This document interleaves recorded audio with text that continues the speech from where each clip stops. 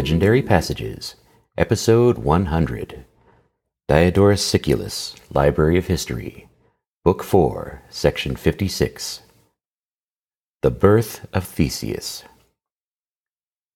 The next 25 episodes cover the early adventures of Theseus, son of Aegeus. In this passage, he journeys to Athens to be recognized by his father. But first, this passage continues from last episode with an alternate route of the Argonauts around the Iberian Peninsula. Then the sons of Heracles fought wars against Eurystheus, Mycenae, Troy, and the Dorian invasion. Finally, Theseus was born to Aethra, daughter of Pythias. On the way to Athens, he slew Corynetes the clubber, Sinis the pine-bender, the Crommyonian sow, Scyron of Megara, Cercyon the wrestler, and Procrustes the stretcher. Once recognized, Theseus and Aegeus sacrificed the Marathonian bull, the sire of the Minotaur. The Birth of Theseus, a legendary passage from C. H. Oldfather, translating, Diodorus Siculus, Library of History, Book 4, Sections 56 to 59. Not a few, both of the ancient historians and of the later ones as well, one of whom is Timaeus, say that the Argonauts, after their seizure of the fleece, learning that the mouth of the Pontus had already been blockaded by the fleet of Aeetes, performed an amazing exploit which is worthy of mention. They sailed, that is to say, up the Tanais River as far as its sources, and at a certain place they hauled the ship over land, and following in turn another river which flows into the ocean, they sailed down it to the sea. And they made their course from the north to the west, keeping the land on the left, and when they had arrived near Gadira, Cadiz, they sailed into our sea. And the writers even offer proofs of these things, pointing out that the Celts who dwell along the ocean venerate the Dioscuri above any of the gods, since they have a tradition handed down from ancient times that these gods appeared among them coming from the ocean. Moreover, the country which skirts the ocean bears, they say, not a few names which are derived from the Argonauts and the Dioscuri. And likewise, the continent this side of Gadira contains visible tokens of the return voyage of the Argonauts. So, for example, as they sailed about the Tyrrhenian Sea, when they put in at an island called Aethalia, they named its harbor, which is the fairest of any in those regions, Argoan, after their ship, and such has remained its name to this day.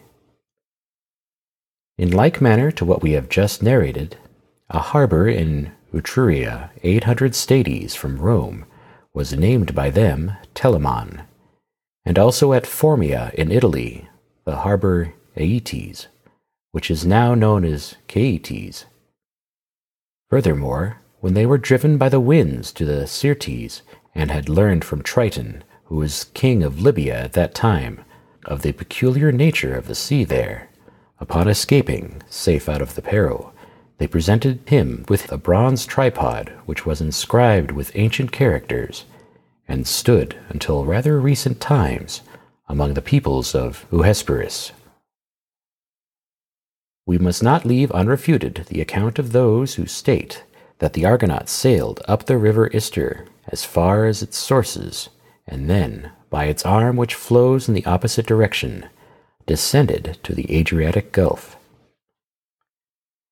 For time has refuted those who assumed that the Ister, which empties by several mouths into the Pontus, and the Ister, which issues into the Adriatic, flow from the same regions.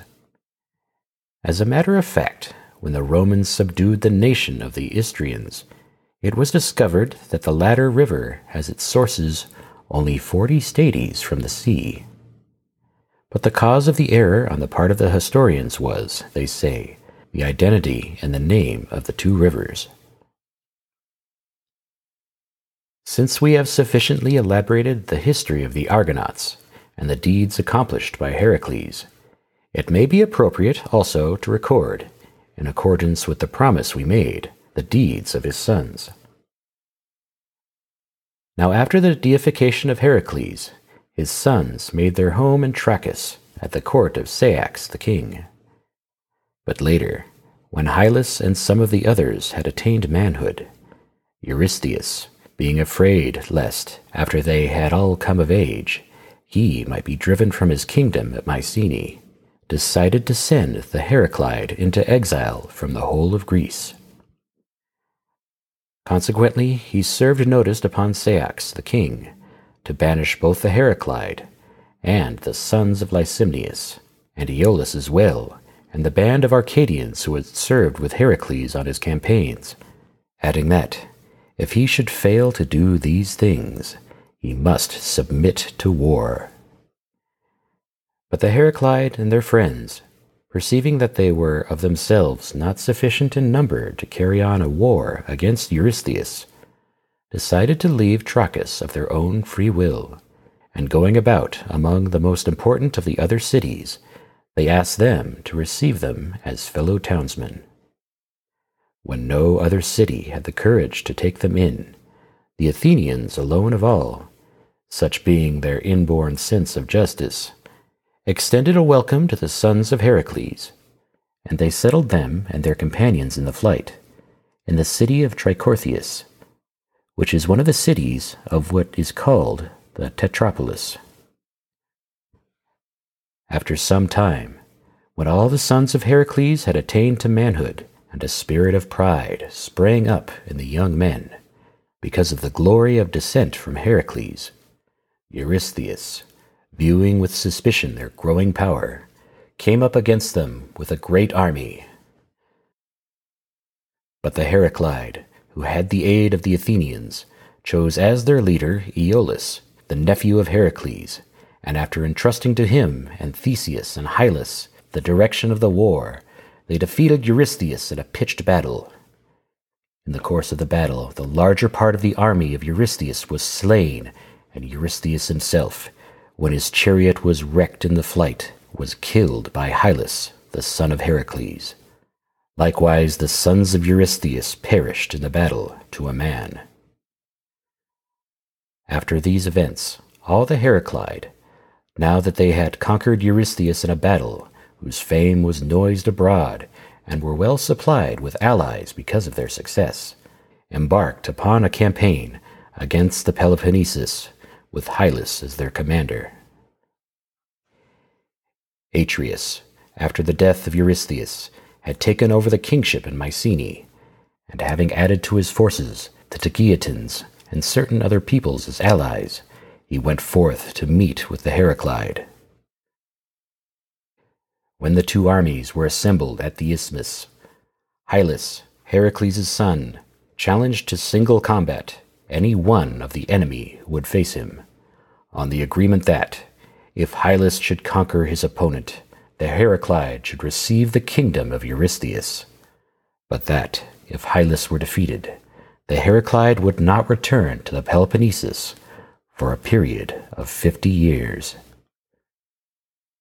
Echamus, the king of the Tegeatans, came out to meet the challenge, and in the single combat which followed, Hylas was slain, and the Heraclid gave up, as they had promised, their effort to return, and made their way back to Trichorthius. Some time later, Lysimnius and his sons, and Tlepolemus, the son of Heracles, made their home in Argos, the Argives admitting them to citizenship of their own accord. But all the rest who had made their homes in Trichorthius, when the 50-year period had expired, returned to the Peloponnesus. Their deeds we shall record when we have come to those times.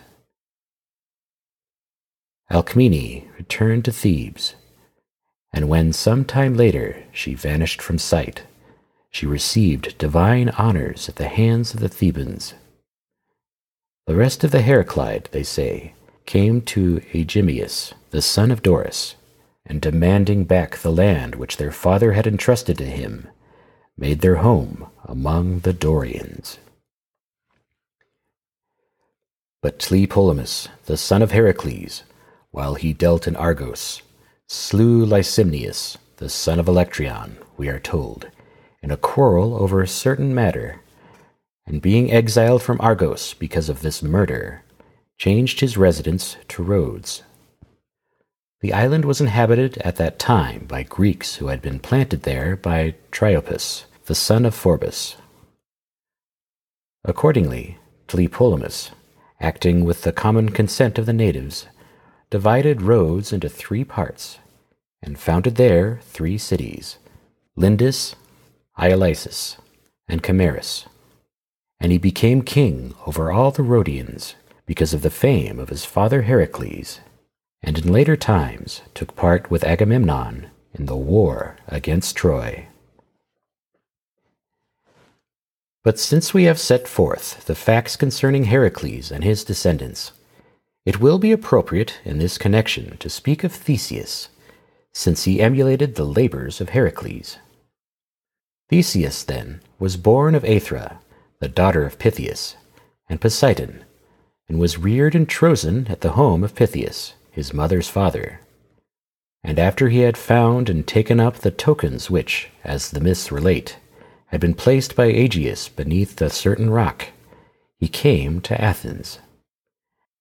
And taking the road along the coast, as men say, since he emulated the high achievements of Heracles, he set out performing labors which would bring him both approbation and fame.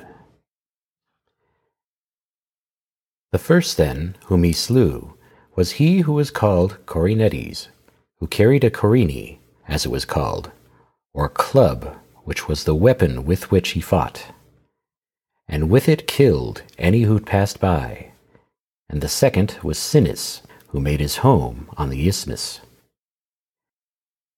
Sinis, it should be explained, used to bend over 2 pines, fasten 1 arm to each of them, and then suddenly release the pines, the result being that the bodies were pulled asunder by the force of the pines, and the unfortunate victims met a death of great vengeance. For his third deed, he slew the wild sow, which had its haunts about Crommyon, a beast which excelled in both ferocity and size, and was killing many human beings. Then he punished Scyron, who made his home in the rocks of Megaris, which are called after him the Scironian rocks.